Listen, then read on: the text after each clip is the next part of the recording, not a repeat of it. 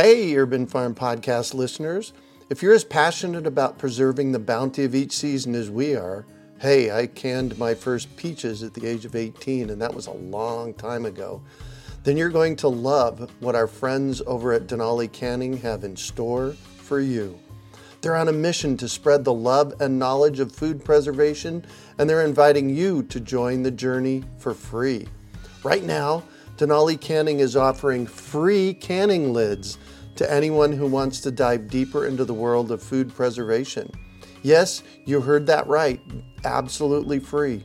It's the perfect opportunity for both seasoned canners and those curious about starting. Denali is about quality, reliability, and supporting the canning community, ensuring that you get the best results every time you preserve. So why not give it a try? Visit denalicanning.com/free to claim your free lids and start your preserving adventures today. That's denalicanning.com/free.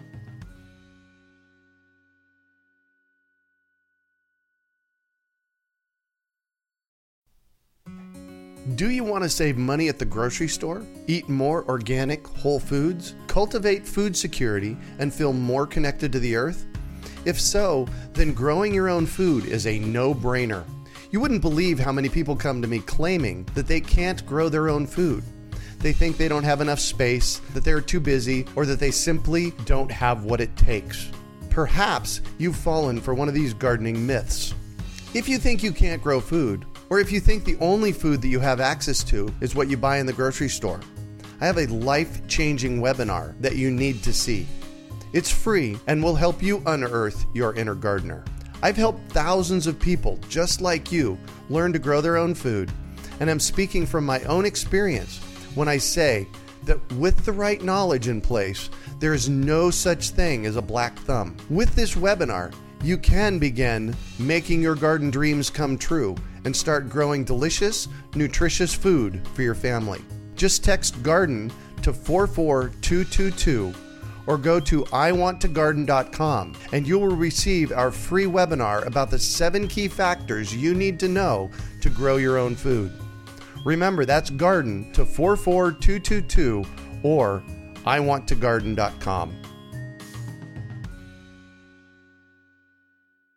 You're listening to the Urban Farm Podcast, your partner in the Grow Your Own Food revolution. Whether you've just been introduced to urban farming or you're a lifelong advocate, we're sure you'll leave feeling more informed, equipped, and empowered to dig deeper into the soil of your local food economy. With you every step of the way, here's your host, Greg Peterson. Today on the Urban Farm Podcast, we have Penn Parmenter back to talk about her experience with high-altitude growing and greenhouses. Since 1992, Penn and her husband Cord have been growing food just above 8,000 feet in the West Mountains of south central Colorado. With many years of research and development, they founded Smart Greenhouses LLC and Miss Penn's Mountain Seeds in 2013. Together, they build smart greenhouses all over the Rocky Mountain West at even the highest elevations. Their greenhouses are 100% sustainable as they heat, cool, and ventilate themselves without the use of fossil fuel. Penn and Cord are also co-instructors at the Denver Botanical Gardens, teaching a slew of high-altitude growing classes there and around the region. Their very popular day-long sustainable greenhouse design classes held on their 43-acre property and at the Denver Botanical Gardens. Welcome to the show today, Penn. Thanks, Greg. I'm thrilled to be here. Yeah, absolutely. I'm so excited to have you. So this is actually your second time on the show. The last time we had you, recently we were talking about seeds. And today we're going to be talking about a little bit different. We're going to be talking passive design, solar greenhouses, and high-altitude growing. Indeed. And I'm very excited about that. So let's kind of delve into that a little bit. The question I usually ask here, we did that last time. So tell us a little bit about how the whole greenhouse thing came to be. All right. Well, that's another really fun homesteading when you're in your 20s story. Yeah, bring it. You have no money and no prospects. Right. And you have raw land, and everybody was telling us all the things we couldn't grow here. And, everyone does love the tomato. And my husband was thinking, well, maybe we need a greenhouse to grow those things that everyone was telling us we couldn't grow. And we were very lucky to borrow a book from a friend from the 70s where they had done all this research on passive solar greenhouses. And my husband read it from cover to cover. And then we loaned it to someone else and never saw it again. So meanwhile, we started to salvage for several years. We salvaged some glass. We were never afraid. The neighbor had dumped 2x6s in a gully, 100 of them. Gosh. And we got 100 of them out of the gully. We swallowed our pride. We went over there and we asked him, and he kind of smirked and said, sure. And we built so many things with those 2x6s. And so we gathered our materials and we had read this book, and my husband said, well, I'm just going to go from memory and see what I can do, and we'll put this little greenhouse together. And at one point he said, this is never going to work. You understand, right? This thing's going to freeze solid and it's never going to work. And he always tells everyone that he's the skeptic, he's the realist, and I'm the optimist. And I said, well, the book said it's going to work, so of course it's going to work. And so he guessed at the design from what he remembered in the book. And we put together this greenhouse as a family, on Sundays. There's even stories of me being pregnant and moving block up the mountain past his blacksmith shop, on the cart without him knowing how many I took, because I was only allowed to move 2 a day and all that sort of stuff. And we built it, put it together, and lo and behold, the thing worked better than we could have ever imagined. And I love it when that happens.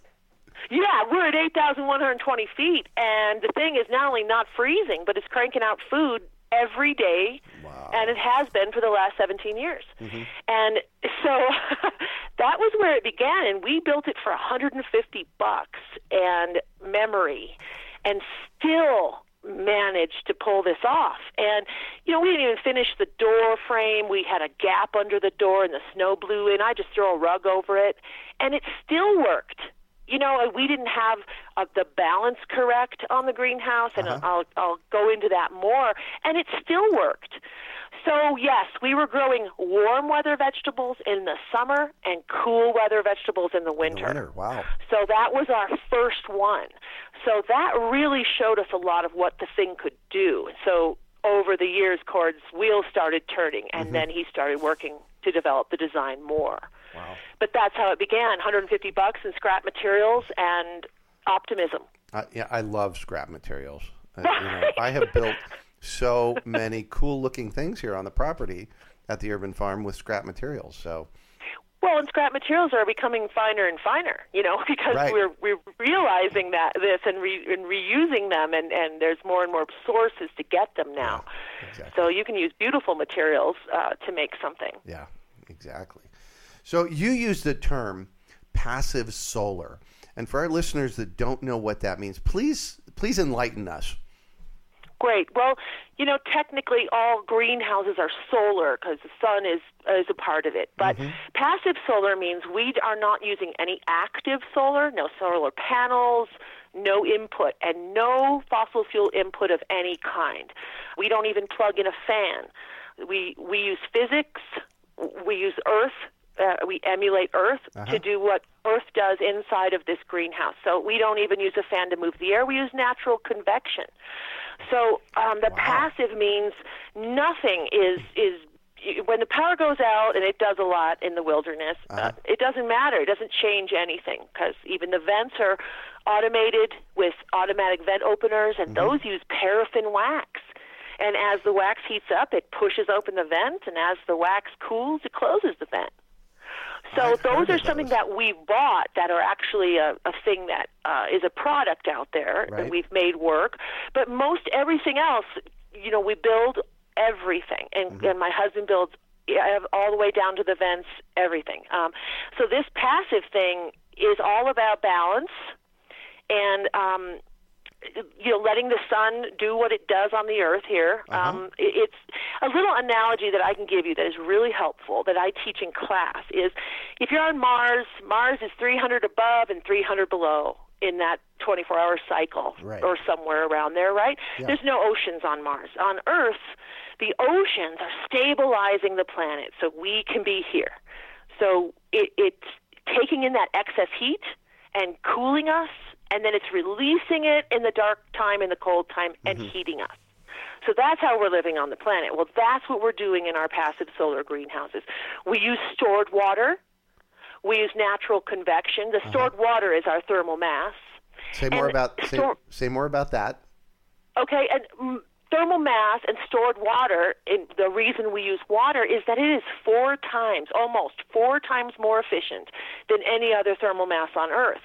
So rock and earth and soil, those are good masses too, but they have diminishing return. You don't get back as much as it takes in. Got it. And it can only take it in so far, right? So maybe a foot into the earth. Well, water circulates, so it can keep taking in the heat, and it can keep on pulling the heat out of your way. So a lot of greenhouses' problems are they overheat. Oh, right. Well, right? So the water is pulling that heat out of your way and storing it in the water. And then it's going to chase the cold across the room at night. So as the temperature shifts, then the heat is going to be released out of those barrels of water or whatever your storage container is. Right. And that exchange happens in that 24-hour period. And then in the winter and the summer, it cools the greenhouse in the summer, and it heats the greenhouse in the winter. Yeah. So the balance is what's key, and what we've learned maybe more than anything is commercial greenhouses and high tunnels and hoops, they're all glazed. Glazing is any material that lets the light in. So whether it be plastic or glass, they're all glazed. Well, that means it's really good at bringing a lot of heat in. Yes. And it'll spike to 120, 130, and then it can't hold the heat. So it all is released back out of that glazing. So, if I tell people, well, put your plants in the woods and point a heater at it, it's kind of the same thing because it's going to go in and it's going to go out.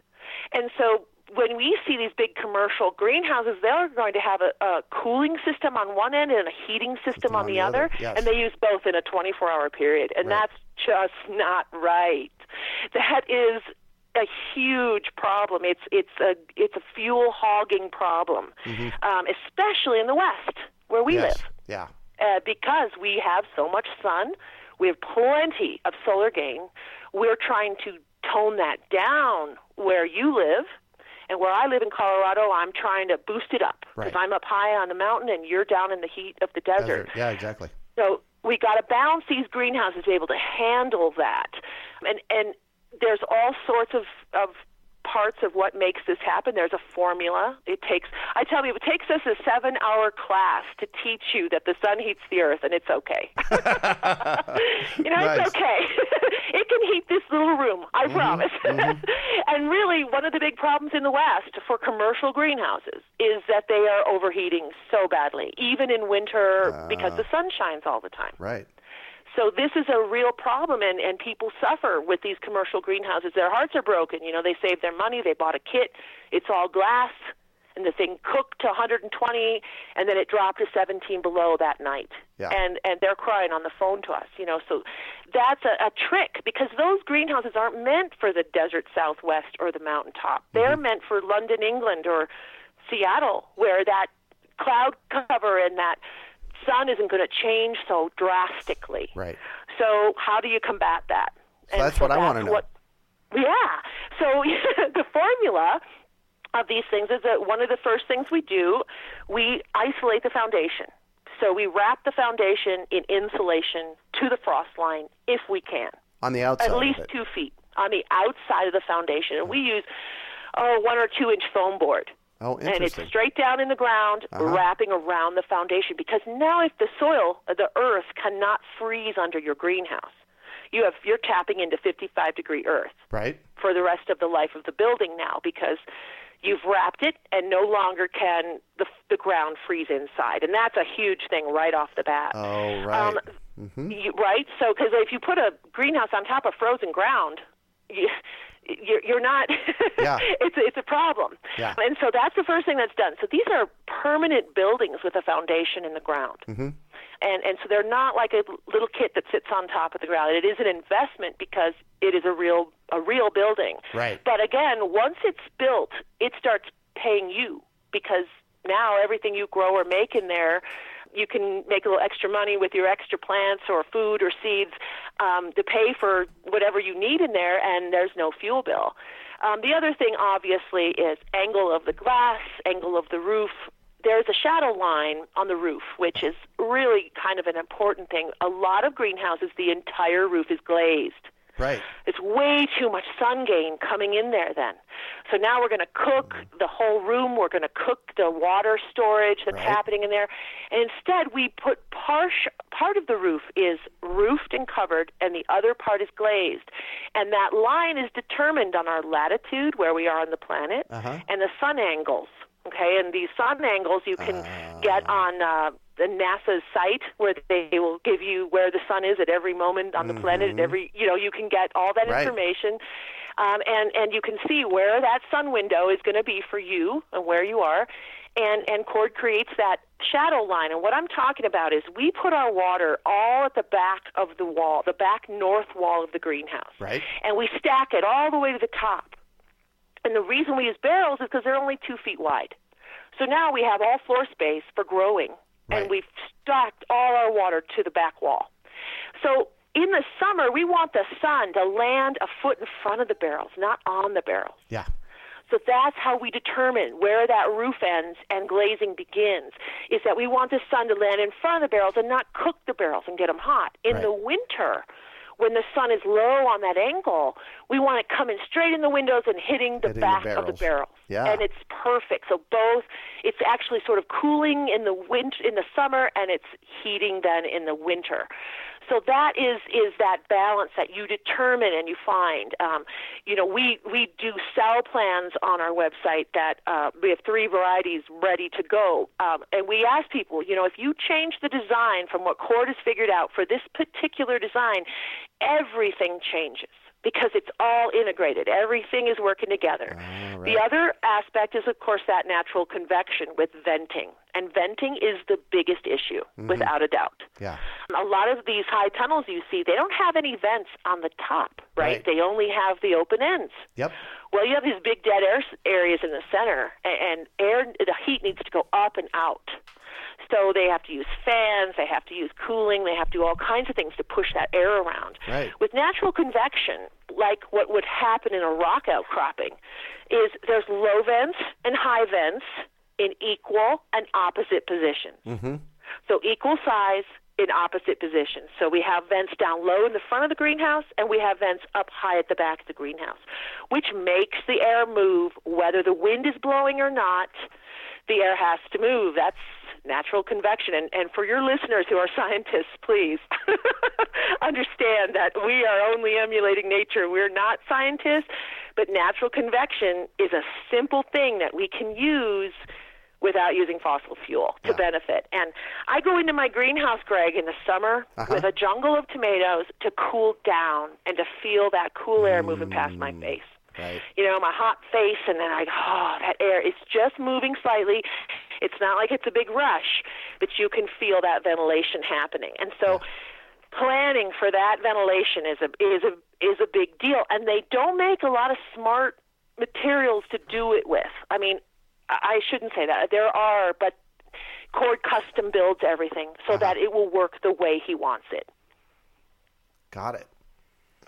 Did that give you a good picture? Yeah, absolutely. And I'm actually on your website, pennandcordsgarden.com.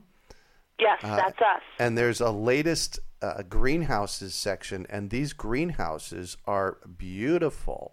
Can you tell us? Wow, I want one. I know, I laugh because people say that we want to come and see your greenhouses, and I go, well, I have the little greenhouse that could. Yeah. I have the shoemaker's greenhouse. Oh, right, exactly. We have the prototypes here. We are building a big one here, and it's under construction right now, and it's not finished. And I'll have 70 feet of tropical forest at 8,000 feet, and I'm out of my tiny mind, Greg, because I've been operating out of these real little greenhouses. Our first one was 10 by 13, and the next one is 13 by 15, and I produce 3,000 to 5,000 tomato plants out of those. Wow. And that's another story how I can tell you how I do that. But now he's building state-of-the-art, all brand-new materials, all, for clients. Right. So what he builds for clients, it is, like I said, state-of-the-art, absolutely beautiful buildings. Mm-hmm. And like we started with the scrappy, right. And well, now of course, we're that's how we upgrading. learn. Yeah, and that's how we learned, exactly. And now we're upgrading, and we're going to finally have one of these bigger greenhouses so that I can grow tropical trees, and have fruit year-round. Yeah. I love this. The first picture here, 18 by 32-foot greenhouse, says, "What a wedding gift." That's because the couple, that was their gift to their wedding gift to each other at their wedding. Wow. And we finished it right before their wedding, too. Wow. It was a beautiful thing. Yeah. Yeah. Oh, these are beautiful, beautiful greenhouses. And these are mostly just people, just individuals, couples, retired folks. Yep. We have folks, people take our classes and build them themselves, although they're never going to be as perfect as Cord building it. I can say that right out because the dude is a genius, okay? He is a genius at this. And this is what he does, is trying to perfect this all the time. But when we teach it, people had done brilliant work to make these greenhouses. And we have a retired doctor couple that live at 11,000 feet. They moved for their retirement to 11,000 feet. Wow. And they built one, and they pump the heat into their home and heat their home in the winter and eat free out of it year-round and grow medicine and food in it. They said to tell everyone that it costs less to build that greenhouse to heat their home than a solar array would have. And they're happy as clams, and they were DIYers. They didn't even have Cord to design it for them. Right. So, this is using what nature and earth teaches us. This is what I think we're all trying to get back to, because we've gone so awry, so away from what is natural and good and smart and sustainable. And so, the commercial business, whatever, it's hooked on that fuel bill. Right? There's a nursery in Boulder that runs their whole nursery off of a subterranean greenhouse that uses zero fossil fuel. Wow. And so we want to get the word out, that because people are starting to ask questions and say, maybe there's a better way than a swamp cooler and a heater. Yeah. Yes, there is. Well, and this technology was figured out in the 70s, and then we all went to sleep for about 35 years, and now we wake up and we go, wait, we could really use this right now. Yeah. And if you were like us, where we were in our 20s and getting salvaged materials at $150, and we now have a sweet little greenhouse that feeds our family, boy, it's really powerful, and it feels great to be a part of. Yeah, exactly. Well, and I can see so I'm just looking through these pictures on your website, and I can see from them how this works. You basically point the greenhouse in the northern hemisphere, you point your greenhouse south, and there's only glazing on the front of the greenhouse, and then in the back of the greenhouse you have your stacked barrels. Right, and the balance of the greenhouse is about 50-50 insulated to double glazing. And that's something I didn't mention. Any glazing needs to be doubled, no matter if it's polycarbonate, glass, greenhouse film, it doesn't matter. Double it, okay? Because double glazing behaves completely different than single. So, when you say double it, you mean put two sheets on top of each other? You have to have a spacer in between. Oh, okay, so polycarbonate already comes that way, right? So when we did double plastic, we're going to have a little wooden spacer in between. So there's a little air space in between, and that air space is your insulation. Yeah. So glass, double pane glass does that. It has that little space between it. So if you were using glass, use double paned, right? So anytime it's and even if you mix them up, if it's greenhouse plastic or fiberglass, it doesn't matter as long as you've made an airspace. Yeah. That's going to make all the difference. You can use the heaviest insulation you can use on the insulated parts of the building. What you see there, Greg, is that the north side and about half of the east and west is insulated. Yeah. It's like a shell, a shell of insulation, and then a shell of double glazing on the front. And we shift that greenhouse south to southeast just a little for us, and that's because the recovery morning sun is going to help that greenhouse recover much quicker. Yes, exactly. We have a ton of western sun. We're all hot by the time it gets over to the west, and we are venting off extra sun. Yeah. But if you live somewhere where you have a mountain or a giant tree, you could tweak it a little south to southwest if you have to. So these are the things that, Cord, if he comes on a consultation and cites someone's greenhouse, these are the considerations you take in. How tall is that tree? Where does the shadow fall? Where, when does the sun come up in the morning? Yeah. What is your sun window? These are the questions you ask to position it. And so, the overglazing thing is very common. And Cord will say what he sees the most is overglazed, undermasked, and undervented. Yes. Is what he sees the most in greenhouses. Yeah. So if you can add those things in any way, even if it's not our design or all of the math that Cord has figured out for you in our plans, we've seen success where people in Denver, where it's super hot, they have a high tunnel. They couldn't be in it at all for the summer months. It's 120 degrees in there. Right. So they put a line of barrels down the center of the high tunnel, and they put plants on it and made tabletops on top of those barrels of water. And then they planted on the low side of, either side of it, they planted in the ground their crops, but they were working on the barrels and growing potted things on the barrels. And they could be in it in the summer. Oh, wow. So, no, the balance isn't right. It isn't designed 50-50, but it allowed them to use their hoop in summer where they couldn't before. Right. So, again, we utilize these formula of water and mass and isolation of the earth, even in our garden beds, in our cold frames. A cold frame with jugs of water in it is a whole different bird than just a cold frame. Right. Even that will do a huge difference. And so tell our listeners why that's the case.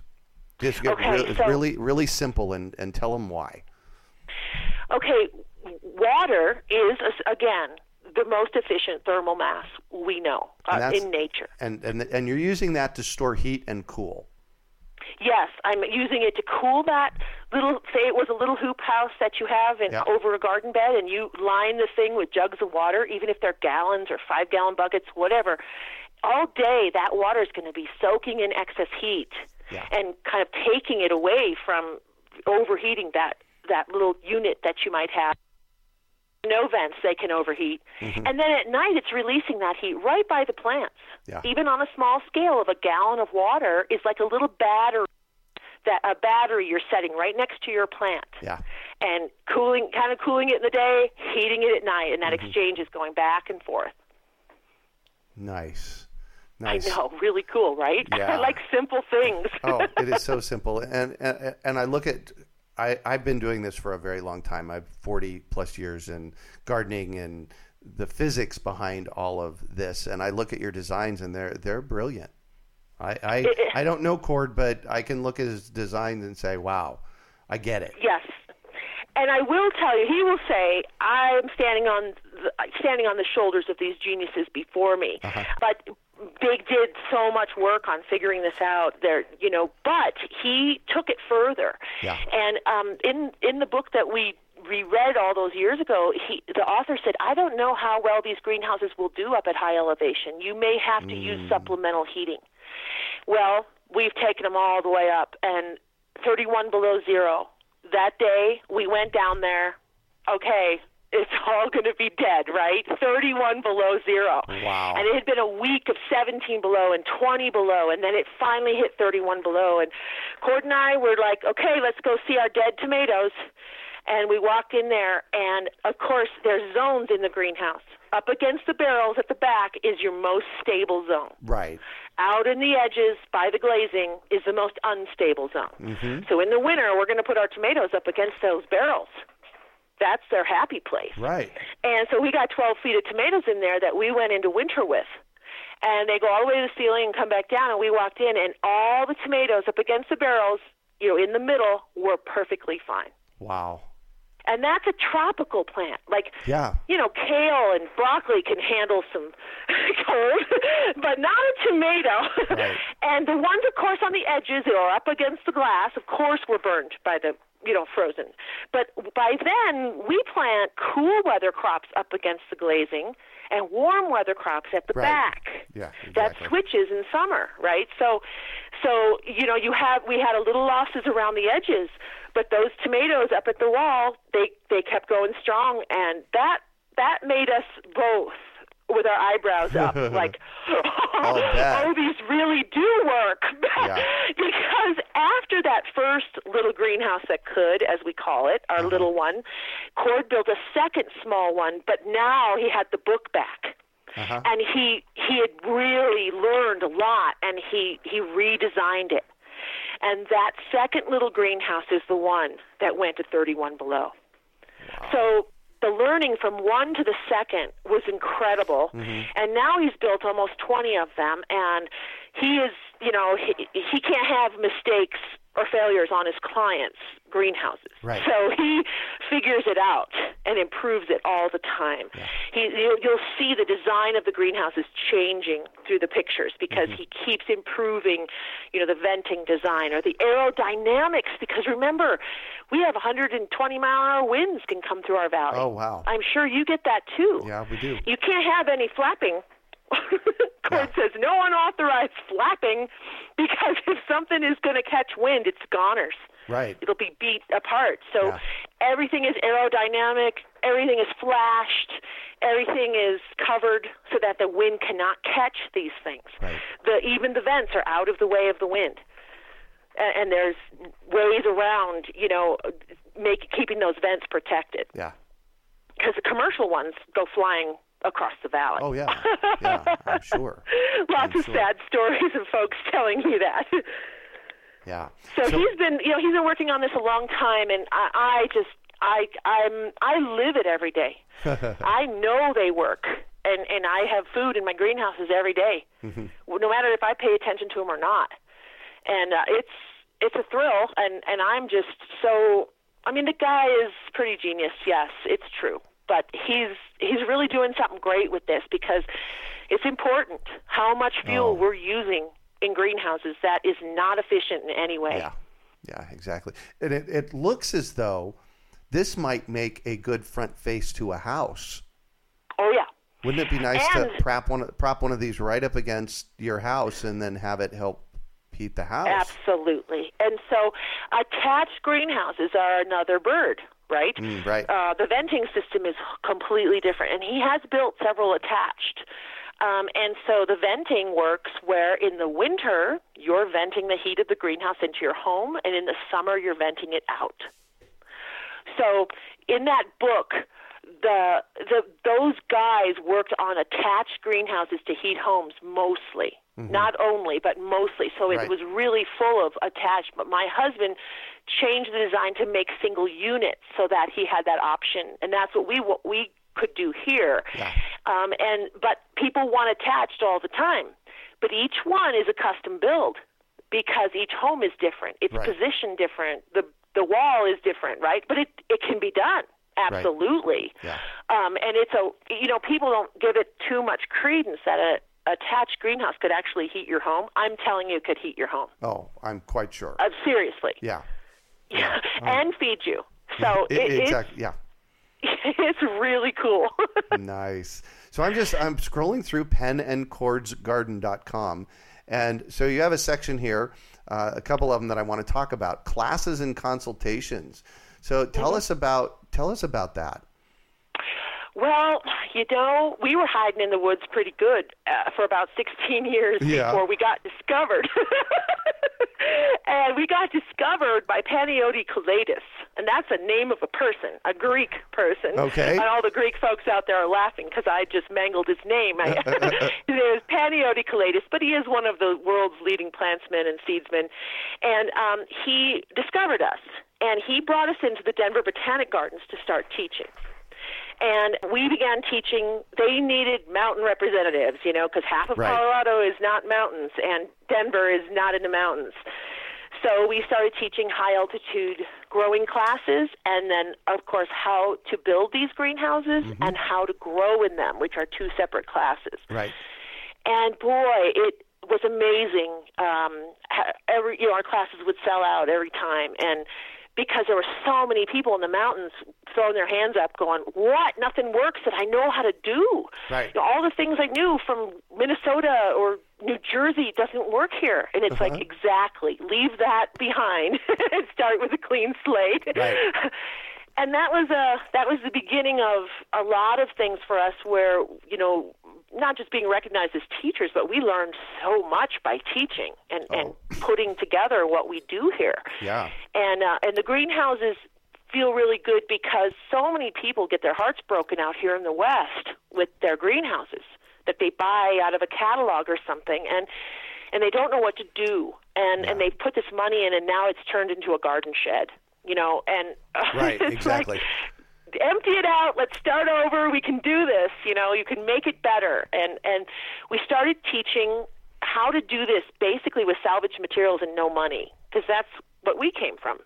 But now we do a whole spectrum, because there's a lot of people out there who are willing to buy new materials or salvage some, buy some, a mixture, whatever, and make beautiful buildings that they want to match their home or whatever. They can, that's lovely too.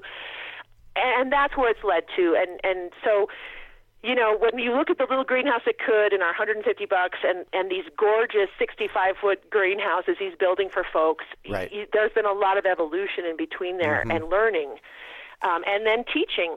And Cord, it's interesting because you're teaching the thing that's your business. Right. But it's more important that we do that, because otherwise we're going to continue to use fuels for something we don't need to. Yeah. We need our fuel for other things that are more important. Greenhouses can run themselves. Mm-hmm. So, the consultations, Cord and I are both available for consultations. I mostly consult for greenhouse growing for folks that are struggling. Growing, we're fully organic, but I can get in there and kind of feel the situation and help folks. But Cord does consultation on siting your greenhouse and building it, or he goes all the way through building it completely, or just coming and giving you a consultation to help you start. Mm-hmm. And that's been great because us folks in the mountains, we got to help each other. We're long distances between each other, so he'll go on a tour of consultations to go see folks and see their site and just get them started, because sometimes that's all they need is that little beginning push, because it can be head-scratching at first. I'm always on the way up. Get started. Even if you fail, get started. Get started, yeah, and keep going. So classes. You offer classes in teaching people how to do this?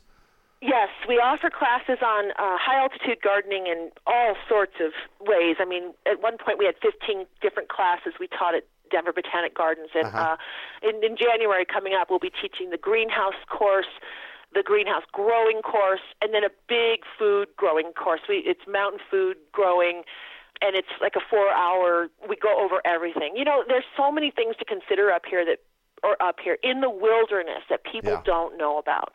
Even things as simple as open range, that you could have a 3,000-pound bull on your front doorstep. Oh, right. Chewing your entire garden if you live in an HOA. And if you really, because they lease the land to cattlemen to get the homeowners to have to pay less taxes. Right. So when you buy land in an HOA, if you don't have fencing, you're going to have to fence that cattle out of your garden. Yeah.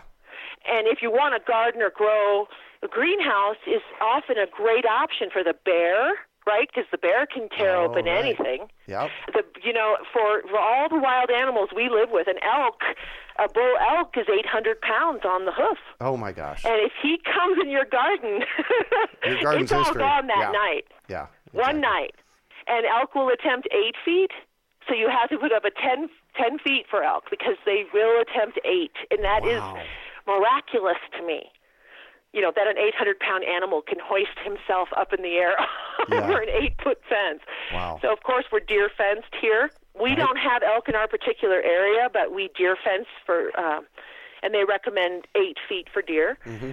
And so without that, the deer check the gate every day. Do they really? We would be, all day, every day. Wow. I poke my head out the front door. They're about 20 feet away from me. I go, girls, because it's usually does and their babies. Girls, what are you doing? Yeah. And they look at me, the gate's closed. We stand there in a standoff with my hands on my hips. No kidding. But these are the things that people forget about. You know, they come up here and they say, oh, I want to commune with nature. That's great. But if you have a garden, the deer are going to come eat it. Right. And like, I don't want fences. Well, there's all kinds of ways around that. You can just fence the bed or just fence the little garden area away from your view. Or feed the deer for a few years and then see how that is. You know, grow that vegetable garden and let them rip. Let them at it, yes. Because then you'll go, maybe I don't mind fence. Right. And, you know, a lot of fence is see-through, especially here in the woods. I can barely see my fence because it's in the trees and I can look right through it. Yeah. And it doesn't even bother me at all. But I get it. I understand. People move here. They have an idea, you know, of how they want it to be, and then they didn't know anything about open range, or they didn't understand that they went into an HOA that wouldn't allow them to build a greenhouse or water outside from water restrictions. So those are all questions that we go over in class. Like, there's a lot of people come to our courses because they're planning to move to the wilderness or somewhere extreme. And so that little bit of tips of like, boy, I wish I knew this before I bought land somewhere. Where if I want a garden, I want to ask those questions. You know, how deep are the wells around here? Right. What's the water like? You know, and not all of us think that way when we're buying our property. We're thinking about our home. Mm-hmm. But if you want to make food and grow, you've got to know. You've got to ask a lot of questions, and it's helpful to know just even those few things because, you know, I can tell you a great story about an HOA. They released 12 retired rodeo bulls into the community to range them as range cattle. Just range cattle. And these wow. bulls, they, as I always say, they had a bone to pick. No, I'm sure. And they were attacking people, and you know they can go through any fence. And because the open range laws are as they are, it took weeks and weeks to get the law to come and get these bulls out of there. Mm-hmm. Meanwhile, they were chasing people around and tearing down fences and ruining people's gardens. And by the time they got there, most of them had hightailed it into the national forest and disappeared. Mm-hmm. And you're like, whoa, I wonder what happened between the bull and the bear, right? Yeah, no kidding.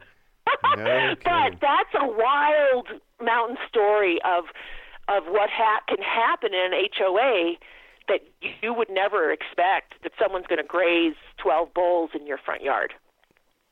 You know? I just don't know what to say to that. That is just so... I had to throw... That's just so I had to throw that in for... Yeah, that's so far out of reality for me, you know? Right. And this is where we live. You know, and I tell folks in class, if you have deer, you have lions. So remember, the lions don't want to be seen, but they're watching you. Right. So you should always be aware that there are predators around you. Right. And you know, just having your baby in the garden with you at dusk, or, you know, it's something we think about here all the time. Right. And it's integrated because, you know, like I'll share with the small critters, but a deer will take it all out. So it's hard to share with them. They're kind of piggy. Yeah, you think? They're not good guests. Right. So also I see on your website you have a tab called greenhouses, and under that is order greenhouse plans. So tell us about that, because I'm sitting here looking. I want one of these in my backyard, and it's like, okay, I'm handy. I know how to build stuff. Wow, I could put in the little greenhouse that could. Yeah, I know, and that's the simplest build. Yeah. Because if you notice, the roof angle just goes straight up. Mm-hmm. And on the other designs, it comes back down, and there's reasons for that as well. But that little one, that's a sweet design. And Cord is, you know, he's so genius, and being a master blacksmith for 30 years, everything's got to be perfect, you know. So getting the plans down, simplified enough that he felt wouldn't be too complicated for folks that aren't like him, that wants, every detail. And also, though, to be true to the design so that it will work. He wants success, for it to work. And that's why there's only 3 available right now, is because he's always evolving. He's always changing, right? And so he's always improving these designs. But those 3 are set, and we've proved them out. We know they work. Mm-hmm. And we've tried to keep them very reasonable. And so that, like I said, the average person like us, when we were in our 20s, it would have this. It's just, I want other young people and other people to have the same wonderful thing that happened to me. Yeah. I raised 3 boys in a tiny 800 square foot house, and without the little greenhouse that could, I don't know. Right. I don't know what would have happened. Yeah, exactly. I'd go in there, shut the door, and it could be blizzarding. And I'm in this quiet green place, and I feel better. And I think, what do I have to complain about, Yeah. Yeah. It's good for the soul. Absolutely. So I would like for you to tell me your big why. Why do you do this? I asked that of Cord earlier. He really feels that what these greenhouses can do is really making a difference. It can help the planet. Yeah. And what we see commercial greenhouses do it's so out of balance. It's so out of whack. Mm-hmm. How could anyone think that's okay to air condition it in the day and heat it at night in the same building? That it seems like we should be asking better questions. But this ability to be able to provide people with this super smart thing that's simple and smart is compelling. There's a fuel crisis, and we're all looking towards what we're going to do and how we can tread lightly on the planet. Yeah. And these greenhouses tread lightly on the planet. And I just wish, everybody could have one, or every community could have one, every school. Because remember, this is the problem with the school lunch problem, is that they can't grow a garden in the winter in most states. They do this in California brilliantly. But what if they had one of these greenhouses that the students built from the shop class and the physics class and the chemistry class and the math class, and they all help to understand how this is built, and they salvage and they come together as a community and they build this little greenhouse that feeds the school fresh, even fresh salad every day. Right. Would be this incredible input that would help them. And this is a reality. We did it for $150, and I'm not saying our state-of-the-art 65-foot greenhouses are $150, but I'm saying that if we can do it and we can teach people, then maybe in their communities, more and more people could have these totally no-input buildings that give and give and give. Yeah. And then the kids could learn, so much. We were able to build one on a college campus at Colorado College in Colorado Springs, and the students were they raised the money. It was their idea, and all of these students now are coming through there, learning that there are greenhouses available in the world that need no input, and that makes us so happy. Beautiful. It really does. Beautiful. Because Cord says, if I'm teaching what I do, I could teach myself out of a job. He goes, and you know what? That would be okay. That would be okay. It would be okay, because everyone would be doing this smart thing and getting all this benefit back. That's the thing. The greenhouses give more than I can tell you. They work better than I can tell you. Beautiful. So, Penn, you keep talking about this book, the greenhouse book that Cord had found, and then it disappeared, and then it came back. Do you know what the name of it is that you can share it with us? I do. It's an amazing book. It's called The Food and Heat Producing Solar Greenhouse, and it was written by Bill Yonda and Rick Fisher in '79. And I promise you, we put this book in your bathroom, and you'll be a genius too. So give us the name again. The Food and Heat Producing Solar Greenhouse. It is out of print. It's an old book. Everybody finds it on Amazon. Yeah. It looks like an old hippie book, and I call those guys, hippie geniuses. You'll see bell-bottoms and culottes in there. Perfect. Thank you so much for joining us on the show and sharing your experience with us today, Penn. It has been a treat chatting with you. It's my pleasure. Thanks for letting me tell people about this. Thanks, Greg. Yeah. So how can people get a hold of you? Okay, well, our website is www.pennandcordsgarden.com, and that's spelled PENNANDCORDSGARDEN.com. And everything's on one website, and email us or call us up. Perfect. So you can also find today's show notes for the podcast at urbanfarm.org/greenhouse. So you can be sure to check there for our recent podcast with Penn, also talking about her seeds and tomatoes. Well, that's it for today. Thanks for joining us on the Urban Farm Podcast. Do you want to save money at the grocery store? Eat more organic, whole foods? Cultivate food security and feel more connected to the earth? If so, then growing your own food is a no-brainer. You wouldn't believe how many people come to me claiming that they can't grow their own food. They think they don't have enough space, that they're too busy, or that they simply don't have what it takes. Perhaps you've fallen for one of these gardening myths. If you think you can't grow food, or if you think the only food that you have access to is what you buy in the grocery store, I have a life-changing webinar that you need to see. It's free and will help you unearth your inner gardener.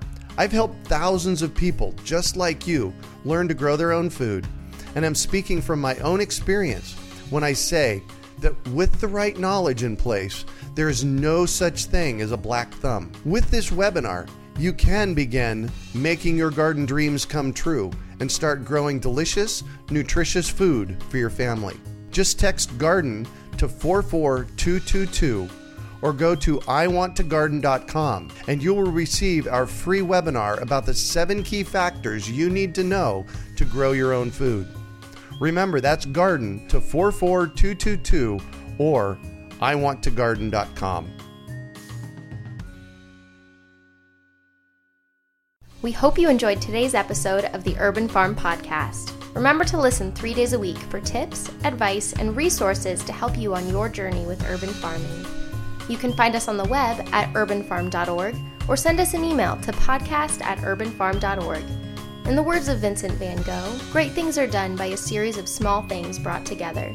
Be encouraged that with each lesson learned and skill developed, you are one step closer in the direction of your dreams. Hey, Urban Farm Podcast listeners.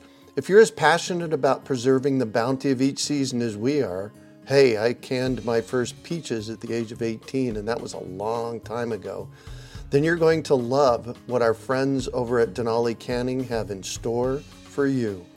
They're on a mission to spread the love and knowledge of food preservation, and they're inviting you to join the journey for free.